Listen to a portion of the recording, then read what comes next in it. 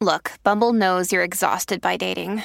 All the must not take yourself too seriously and 6'1" since that matters. And what do I even say other than hey? Well, that's why they're introducing an all-new Bumble with exciting features to make compatibility easier, starting the chat better, and dating safer. They've changed, so you don't have to. Download the new Bumble now. Open, polyamory, monogamish. It's important to know the difference so that you can feel safe in your exploration. And that's really kind of what language is, right? It gives us the tools to explain and communicate what we want. If you never have to question something, then you're just always going to do whatever it is that your default is. It could be if you've never questioned your sexuality, you're not making a decision. You're just going along with whatever programming is already written for you. You're auto-programming it. This is a Soulfire production. I know my good friend Madison Girafalco from Burning Man. She's an immersive installation artist, a puppet fabricator, and children's book author. It's her goal to help facilitate space for creative communities and individual independence through the immersive arts and storytelling. Maddie is so much fun to hang around with. You guys are in for a treat. Maddie, I'm so glad you're here, not only because you're a dear friend, but we share a lot of similarities, I think, in both being bisexual women who knew we were for a long time, but didn't necessarily make that public, share it with, previous partners or our families, and now are navigating, this adulthood with more freedom to maybe explore that or at least own it. As a part of ourselves. And I am just so happy you're here because I also love the work that you do. And you helped me create the Open Late Dictionary. Yeah. So we're going to jump in and talk all about language today. Yes. Which I thought, who better to have this conversation than someone who helped me put together, I think, a very valuable resource for everyone who is interested in exploring open, polyamory, monogamish, because it's important to know the difference so that you can feel safe in your exploration. And that's really kind of what language is, right? It gives us the tools to explain and communicate what we want. And language carries connotation all the time, no matter how we say it or we use a word. You can use a word one way and you can use it another way, and it means two different things. Yeah. And also our upbringings go so deep into, how one word can mean one thing said one way to one person and then said the exact same way and mean something different to somebody else. Yeah. How was your family when you opened up about being bisexual? It's kind of weird because I told my brother and he was really cool about it. And he was just like, wow. Because it's not really even bisexual for me as much as more of a pansexual or polysexual. So gender doesn't really play a part in who I'm attracted to as much. I mean, it does just like anything, but if I don't really care what the package is as long as I have that connection with somebody. Yeah. Which I don't think I even tried to explain to some members of my family. I was just like, yeah, just queer. I just feel safer in the word queer. Yeah. Because it's just a little easier to explain because it's so vague. Talk about words. Yeah, exactly. Words are so great. I mean, this is so what would you say is the difference between identifying as bisexual or queer? Well, I feel like bisexual is very, it's bi. So it's implying that there's two genders and only those two genders could you be attracted to or have a connection with. So there's male and female. And it's also assuming that the bi is male and female, which I go into these rabbit holes with language. But I think this is actually so important for people who are listening, who are either new on this journey or who've maybe been identifying one way because their language is limited. And they're like, oh, wow, I want to be more inclusive in the way I identify. I had no idea what queer actually meant until you told me very recently the difference. And I was like, oh, wait, I would identify as queer then. And for so long I had been bisexual and in that nature. And I don't think I've made this switch in the way I think about myself yet, but it is important because you're right that what it's what you're saying about yourself and what you're saying about other people when you're using these terms. Yeah. And also there's a social connotation too, because it's like when you say bisexual, in our generation, at least, I think the new generation or like the younger kids are like a lot. The younger kids, who am I? The millennials. Technically, you are a millennial. Yeah, I think you're a millennial too, aren't you? Or like on the cusp? You know what? The jury's out on that, actually. I don't identify as a millennial. Nothing against millennials. Yeah, but like the what are they? Gen Z. Gen Z. Yeah, they like, I feel like they have a lot more freedom. I've noticed, like I have friends of mine when we've been at like queer events where like we see these younger like 20-year-olds and they're all like holding hands and just like they just seem so comfortable. And like we've kind of had jealousy of just being like, oh man, like you guys are so young. And like I'm still nervous around girls. Like I get so nervous. So it's like, but what I was getting at before I went on this tangent was in our generation, bisexual had this connotation of like, you're trying to get attention, you're making out with somebody at a party because a guy wants you to, and there's some sort of like voyeur element involved where like somebody's watching you perform something and you're kind of doing like a sex act for a male gaze or like whatever.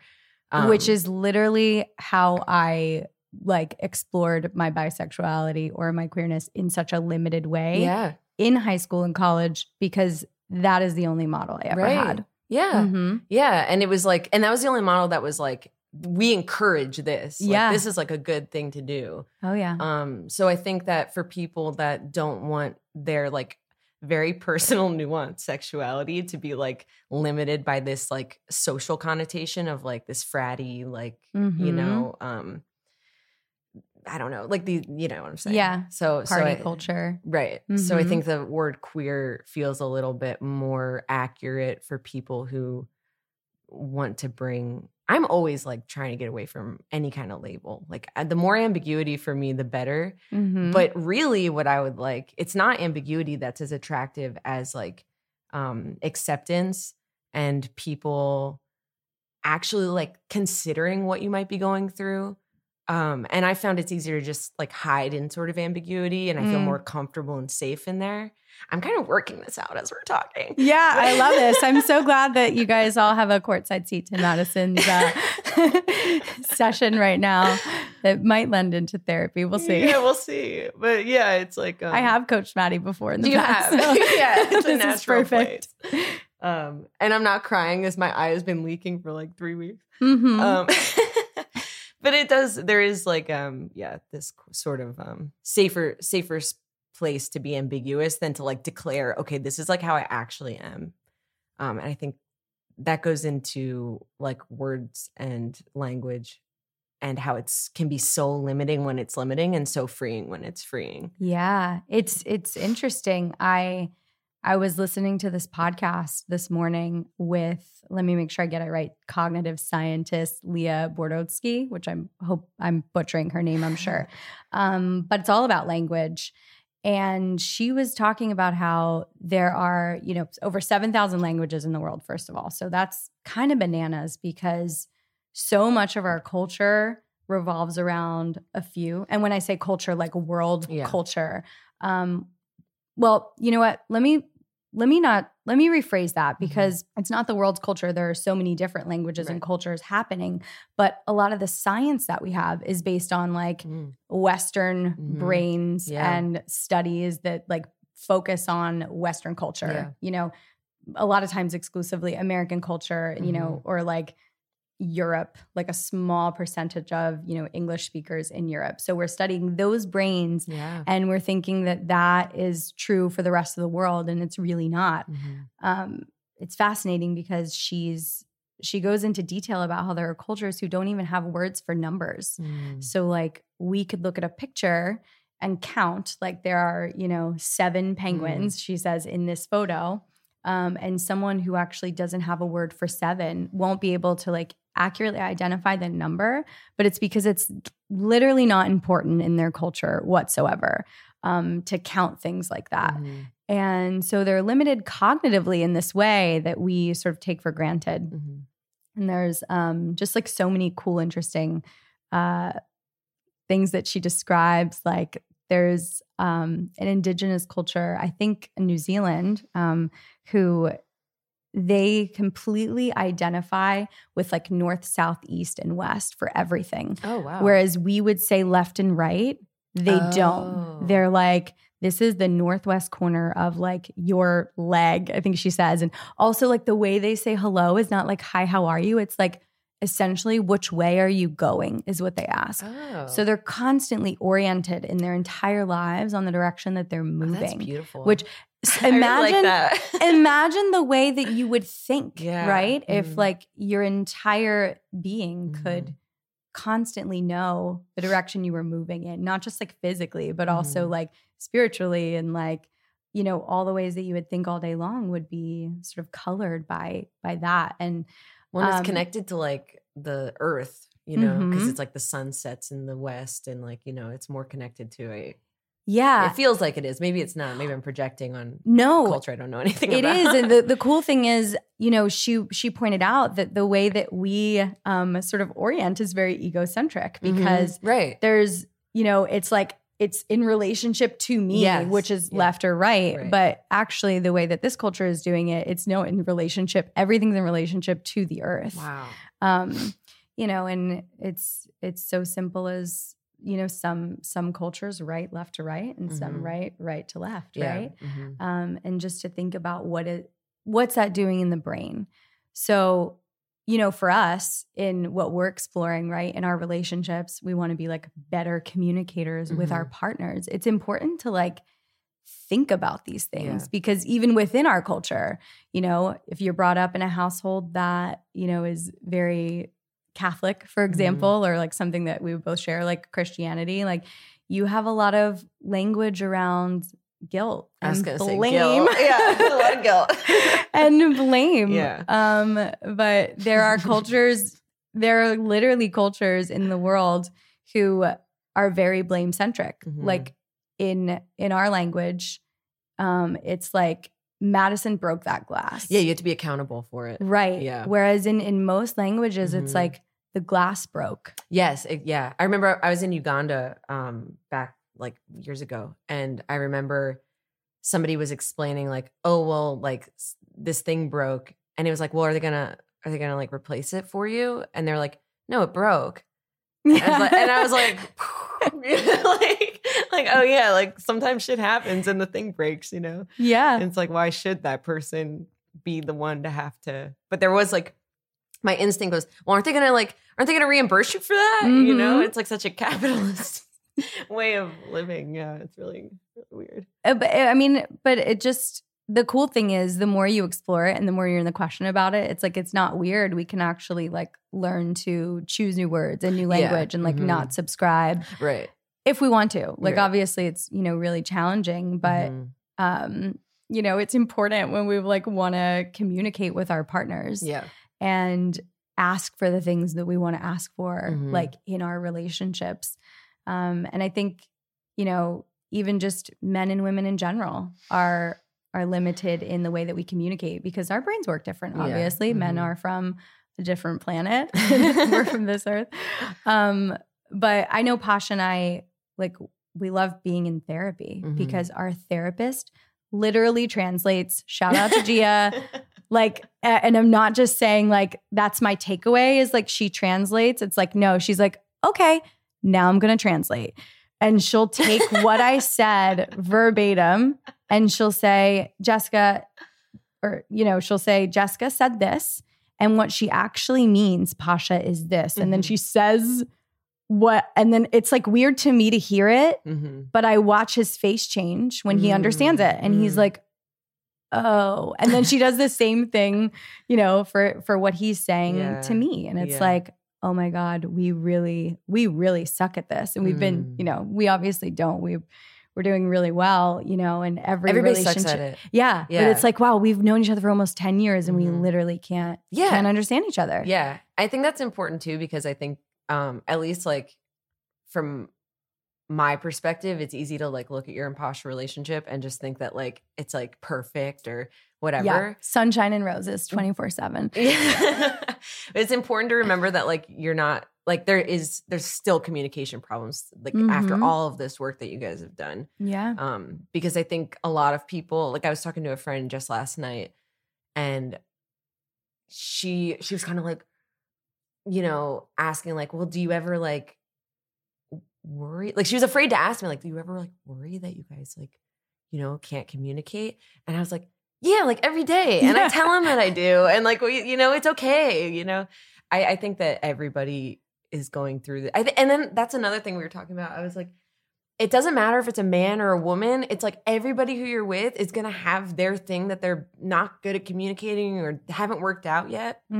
So you kind of just have to decide which person you want to deal with their problems. Yeah. Well, and also like, I want everybody listening to hear this. We're, you know, we're really good friends and we're joking and like we're saying we suck at communicating, but it's like, some of us, yes, we have trouble vocalizing even like what's going on for us. But I think it's because the conditioning is you don't want to trigger or upset somebody. Yeah. But guess what? We don't suck at communicating. Right. We all just have a completely different reality. Yeah. And so it can be kind of, you know, if you're a people pleaser, right? If you're like, I don't want to dive into attachment styles, but if you've ended up being a people pleaser, it's you're going to run into like getting nervous about communicating what's true for you because you're worried it's not true for somebody else. So just take that worry off the table because what's true for you is likely not true for somebody else. So speak your experience because it's what's going on. It's your interpretation of the events that are happening. It's your interpretation of like what you're either predicting for the future, what you'd like to happen in the future.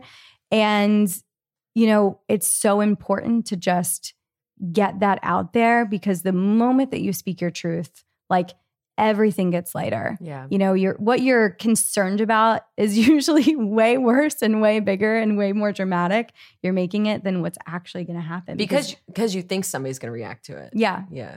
Yeah. And once you do start communicating or get a translator, things are like so much easier. Yeah. And you're like, oh my God, you actually like love me and care about me and want something so similar. We just, you know, we didn't know it because we were afraid to say it. Right. Or we said it in a way that doesn't communicate the same thing to someone else. Yeah. I think I'm glad you brought that up because one thing I was thinking about a lot, if you never have to question something, then you're just always going to do whatever it is that your default is. Yeah. And so when you're talking to people that are coming from a different background than you, it could be if you've never questioned your sexuality, if you've never questioned your race, if your wealth, your your privileges, then you're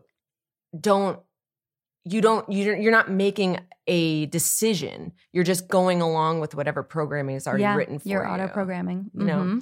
So I think that's also a really big challenge between, if we're talking about men and women, because men are coming from a much safer place in our society than women. And if you never, like one of the things that I did this like Esther Perel, I love her. Yes. Like intimacy worksheet. And one of the questions on it was, what were the messages that you got around men and women, boys and girls growing up? And talking to my partner about it, he hadn't really considered that. And I was like, well, it makes sense that you haven't considered this because you were in the default position of being like a man and everything was just like normal. But now that we're talking about it, you didn't feel like you matched these like ideas of like manhood or like, you know, like it didn't align with who you were. But because you were never forced to be like, why am I treated this way? You know, the way that girls are constantly like, you know, right. Then you never explore these parts of yourself and it really is holding you back. And I think there's been a lot of like, sorry to go on my soapbox. No, keep going. This is so important. Yeah. But especially around the word privilege and the way that people have been using privilege as like a way to let people know about something that's hurting them. But if you're on the other side of it, sometimes you get defensive and you're like, well, it doesn't feel like a privilege. Yeah. Oh, privilege can feel like an attack. Well, and that's the point, is that privilege isn't good for anybody. Like it's not good that anyone is unfairly privileged. And like the way that you might feel like, well, I'm not privileged. It's like, well, the way that you feel negative about that is like the reason it's a problem, you know? And so I don't know. I feel like there's a lot in the world right now, especially around like race and gender and queerness, that we all do need to look at the system that we've built. And clearly nobody likes it because you feel attacked. Yeah. And like both sides feel attacked. Mm-hmm. So like we need to like accept that and not like take it so personally, and then try to figure out new systems, because the systems we have are so shitty. Yes. No, please preach, girl. I think that this is such an important conversation, because what you're saying is, let's actually look at what we've built and take stock of it.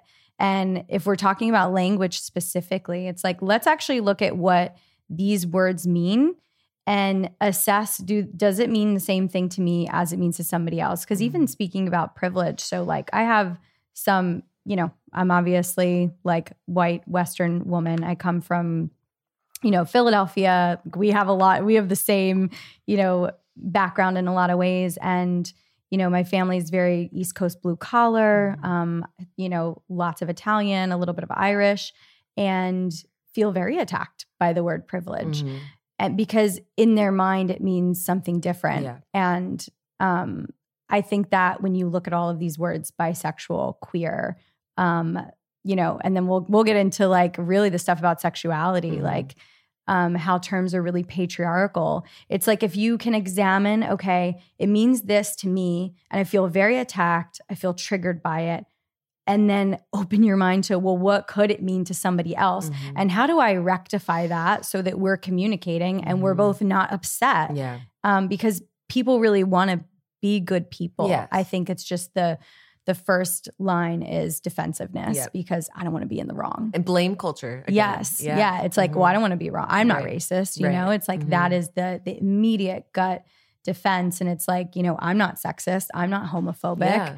Yeah. But when your language is extremely patriarchal and heavy on the blame and heavy on the guilt, you know, by taking stock of it and assessing where it is, we can build new terms. Like we were talking about how, you know, there's a word for when a woman dates a married man and either breaks up that home or causes a divorce. You know, she is a homewrecker, a scarlet, a mistress, right? But we don't have the term for that in the masculine. Yep. Like we have a lot of these, you know, terms for that really disempower women sexually and empower men sexually. And, you know, there's really, I think, you know, we would like to say, we would like to look for somebody to blame on that. But at the end of the day, it's just, we're evolving in our culture and in our language. And sometimes people aren't aware of how things are evolving and how they're being created. And so all we're saying is this is an opportunity to look at it and at least be conscious and shift it in a direction that's inclusive. Yes. Do you and your partner have any other communication tools that you use? Well, I do know like that one of my bigger problems when we first started seeing each other, or when we first started getting serious, was I was like asking for what I wanted very directly, because I'm from the East Coast like Jess, and like we're like, it's a much more abrasive culture than in the Southern California, and my partner's from Southern California like originally, so it's not even like, I feel like the more west you go, the more like sweet the people get with the way that they talk. Sure. The West and the South. Did you come home and you were like, cook me dinner. I'd like it to be ready in 10 minutes. I'm going to shower. You get naked. Was it like? It was more like, you know, just when it came to, I want to be talked to like this. I want to be like touched like that. Like I want to be things that were like things that he would have to do, you know, or like kind of performance, not performance in any kind of way, but just like in general. And I feel like me being so direct and blunt, and he was reading it as like, this is an expectation. And like, I don't know if I can do, this is not what I usually do. I don't know if I can do this. And he's like internalizing it and not like saying, or at least back then, this is like an older thing that we used to deal with. Where now I've learned through therapy that like, I need to be more like collaborative and like, actually like see where his comfort is, because I was kind of like on the defensive a lot of times, especially because I am, you know, like a feminist and somebody who I was going to quote air quotes feminist, and I'm like, I'm not air quoting feminist.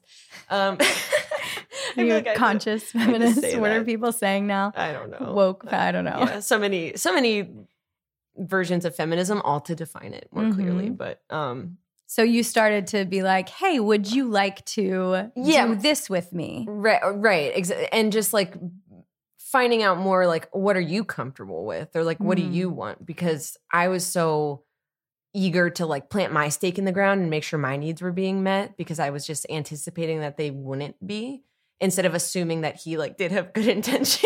And like, you know, but that's because it's based on how we're treated as women in this world. But it's also like not fair to put that on your very sweet partners who like only mean the best and are like very already conscious of you. And speaking of like Esther Perel and her podcast, like that comes up a lot, it seems like, for people and their partners. Yes. Her show's called Where Should We Begin?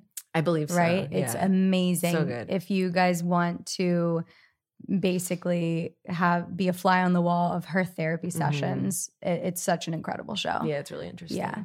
And a lot of women will like be really hard on their partners because they're like, I don't want to lose my independence as a woman.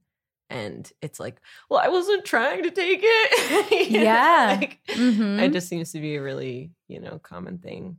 And I think that really points out such an important distinction of like the difference between sort of the one-on-one interactions and interactions with like large groups and culture. Because I feel like what's acceptable in society, or like what's happening, like, I'll go to like the extreme of like mob mentality and then how that like sort of interacts with us in our lives. Like we're so used to what is like media and, popular culture and television. But like when you come home, it's like people are not treating their partners the way that, with nuance. And this is obviously like, we're always generalizing here, but the broad sort of scope of like how men treat women in the workplace. And it's not because they want to be bad. It's like what they were given when they were born. Right. And that's not happening at home actually, because you're right. It's like 1-to-1 and it's a specific relationship. And it's like,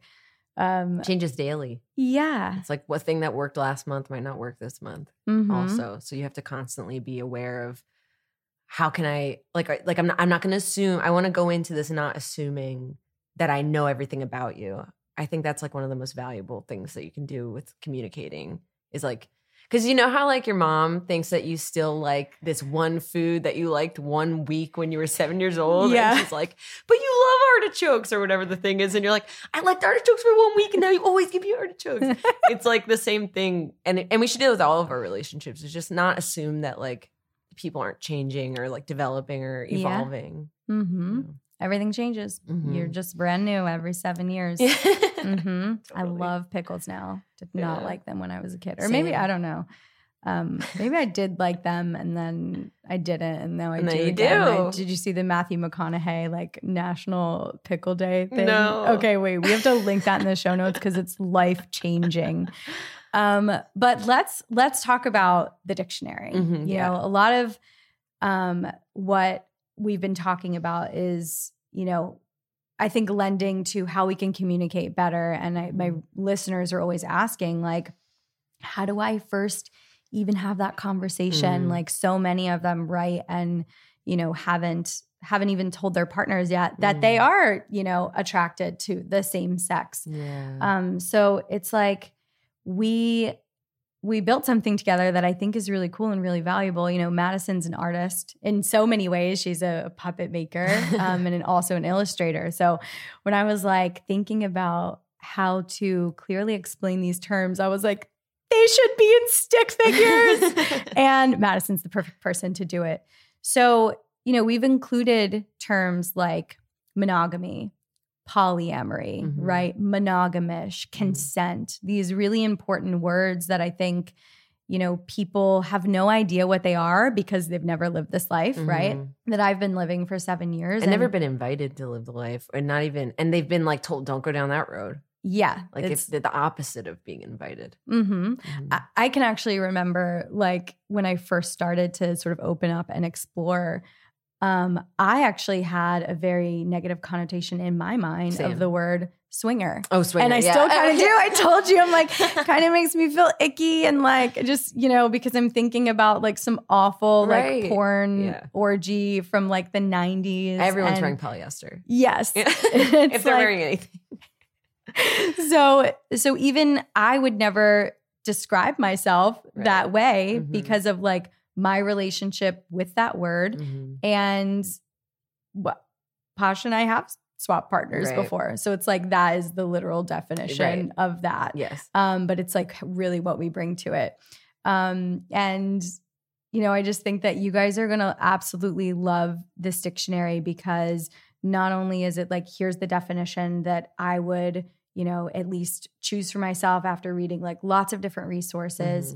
And, we tried to make them as, I think, inclusive and sort of open as possible, but also define them for you because so many people and so many of you guys listening, I feel like have asked me like, well, I don't know if I don't know if polygamy is for me. And I'm like, I'm like, I know it's like, there's a big difference between polygamy and polyamory. Right. So we illustrate, Madison's illustrated that for us. So what was your... Maybe we should put polygamy in there, actually. I think we probably should, actually. So that people know the difference. Know what it is. Yeah. So just for the record, polygamy is when you can marry many other people. Yeah. Well, and specifically women. It's like a, I mean, at least my understanding, I don't know, maybe I have the definition wrong. No, actually there is a term for when women can marry multiple men. So polygamy is specifically when men can have many wives. Yeah. And then when a woman can have many husbands, the word is polyandry. So this is a prime example. I've never heard that word before. Have you ever heard polyandry? Nope. Good point. Nope. Yeah, because, our language is very patriarchal in nature. And also, do you know cultures where men can marry many wives? Oh, many wives. Yes. Oh, lots of them. Lots of them. I was trying to think of women being. I thought you were being funny. No. I was like, oh, she's being cute. No. Because, I can think of like multiple on top of my head. Right. Yeah. Like we've seen it reflected back at in us. In the Bible, right? And so when I was 5, I learned that this is the way. But also like we have TV shows about it, right? Have you ever heard of maybe you have, I feel like because, being a feminist and you're really inquisitive and you love learning. Can you name cultures where women have many husbands? Well, that's what I was trying to think. I'm like, because I do feel like I've probably looked for this. Ya. And it's like, can I think of any? So that was the first pause, was me trying to think of a culture with, no. Yeah, but there are so many, actually. Yeah, well, I know when I read Sex at Dawn, they referenced that, but I just don't remember what the culture was called. Yeah, and I think it's fewer and fewer now. There's something in Nepal where you like live with your mother. I think it's Nepal. I could be wrong on this, but you live with your mother and then you have like male suitors. I don't know if they're husbands exactly. I don't know what the cultural equivalent is, but they just like come and go. It's kind of like a multiple partner thing, but you like stay with your family and then like you have partners come to you. Got it. I think that's what it is. I could be wrong. Please like somebody Google and that kind of sounds great. Yeah, it sounds nice, right? It sounds really nice. I mean, I live with my husband and actually that's what happens. So I feel like it's better than still living with my parents. But no, I mean, I think we're making the point. It's like, if we don't know, then we're out there talking about these things and, potentially using the wrong terminology. Like I've had friends who have been like, well, that's not for me because like I can never be a polygamist. And,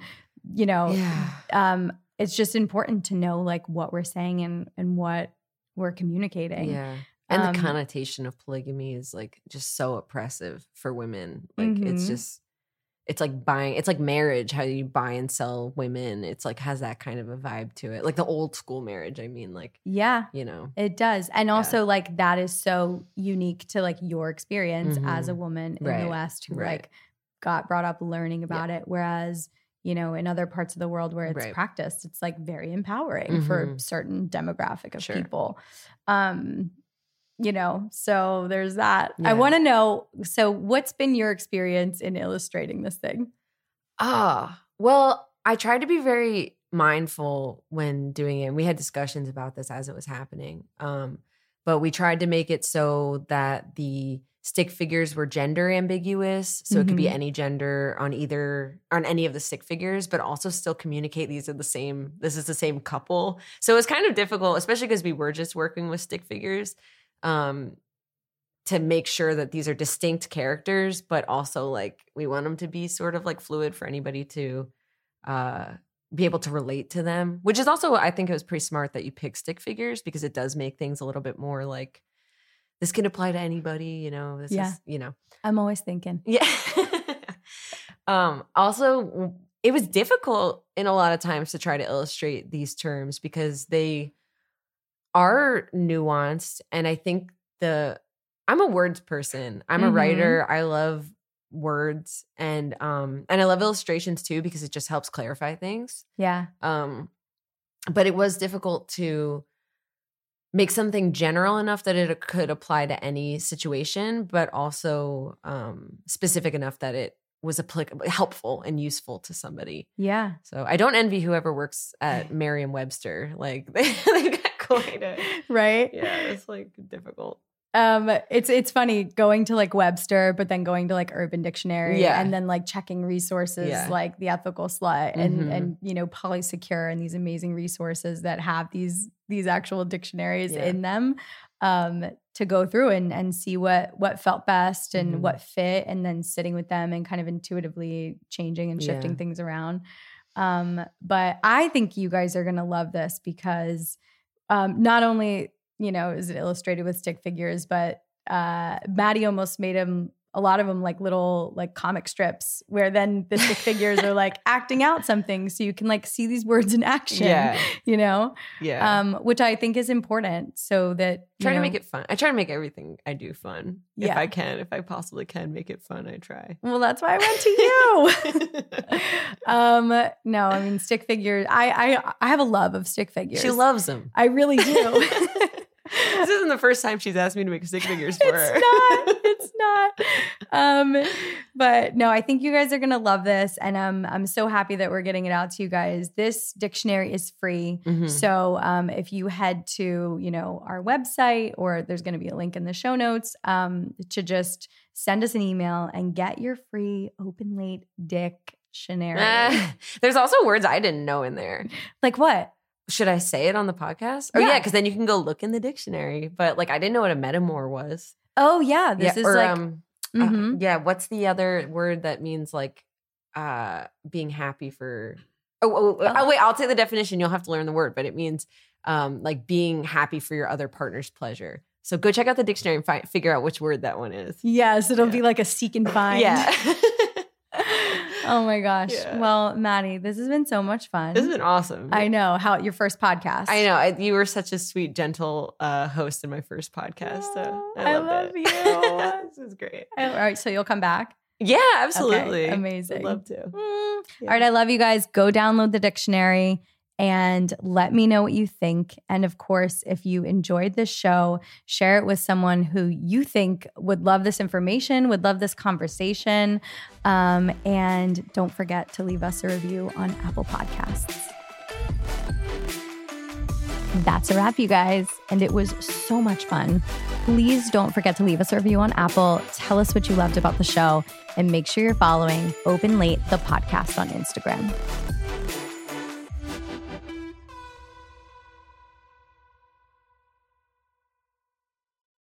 Everyone is talking about magnesium. It's all you hear about. But why? What do we know about magnesium?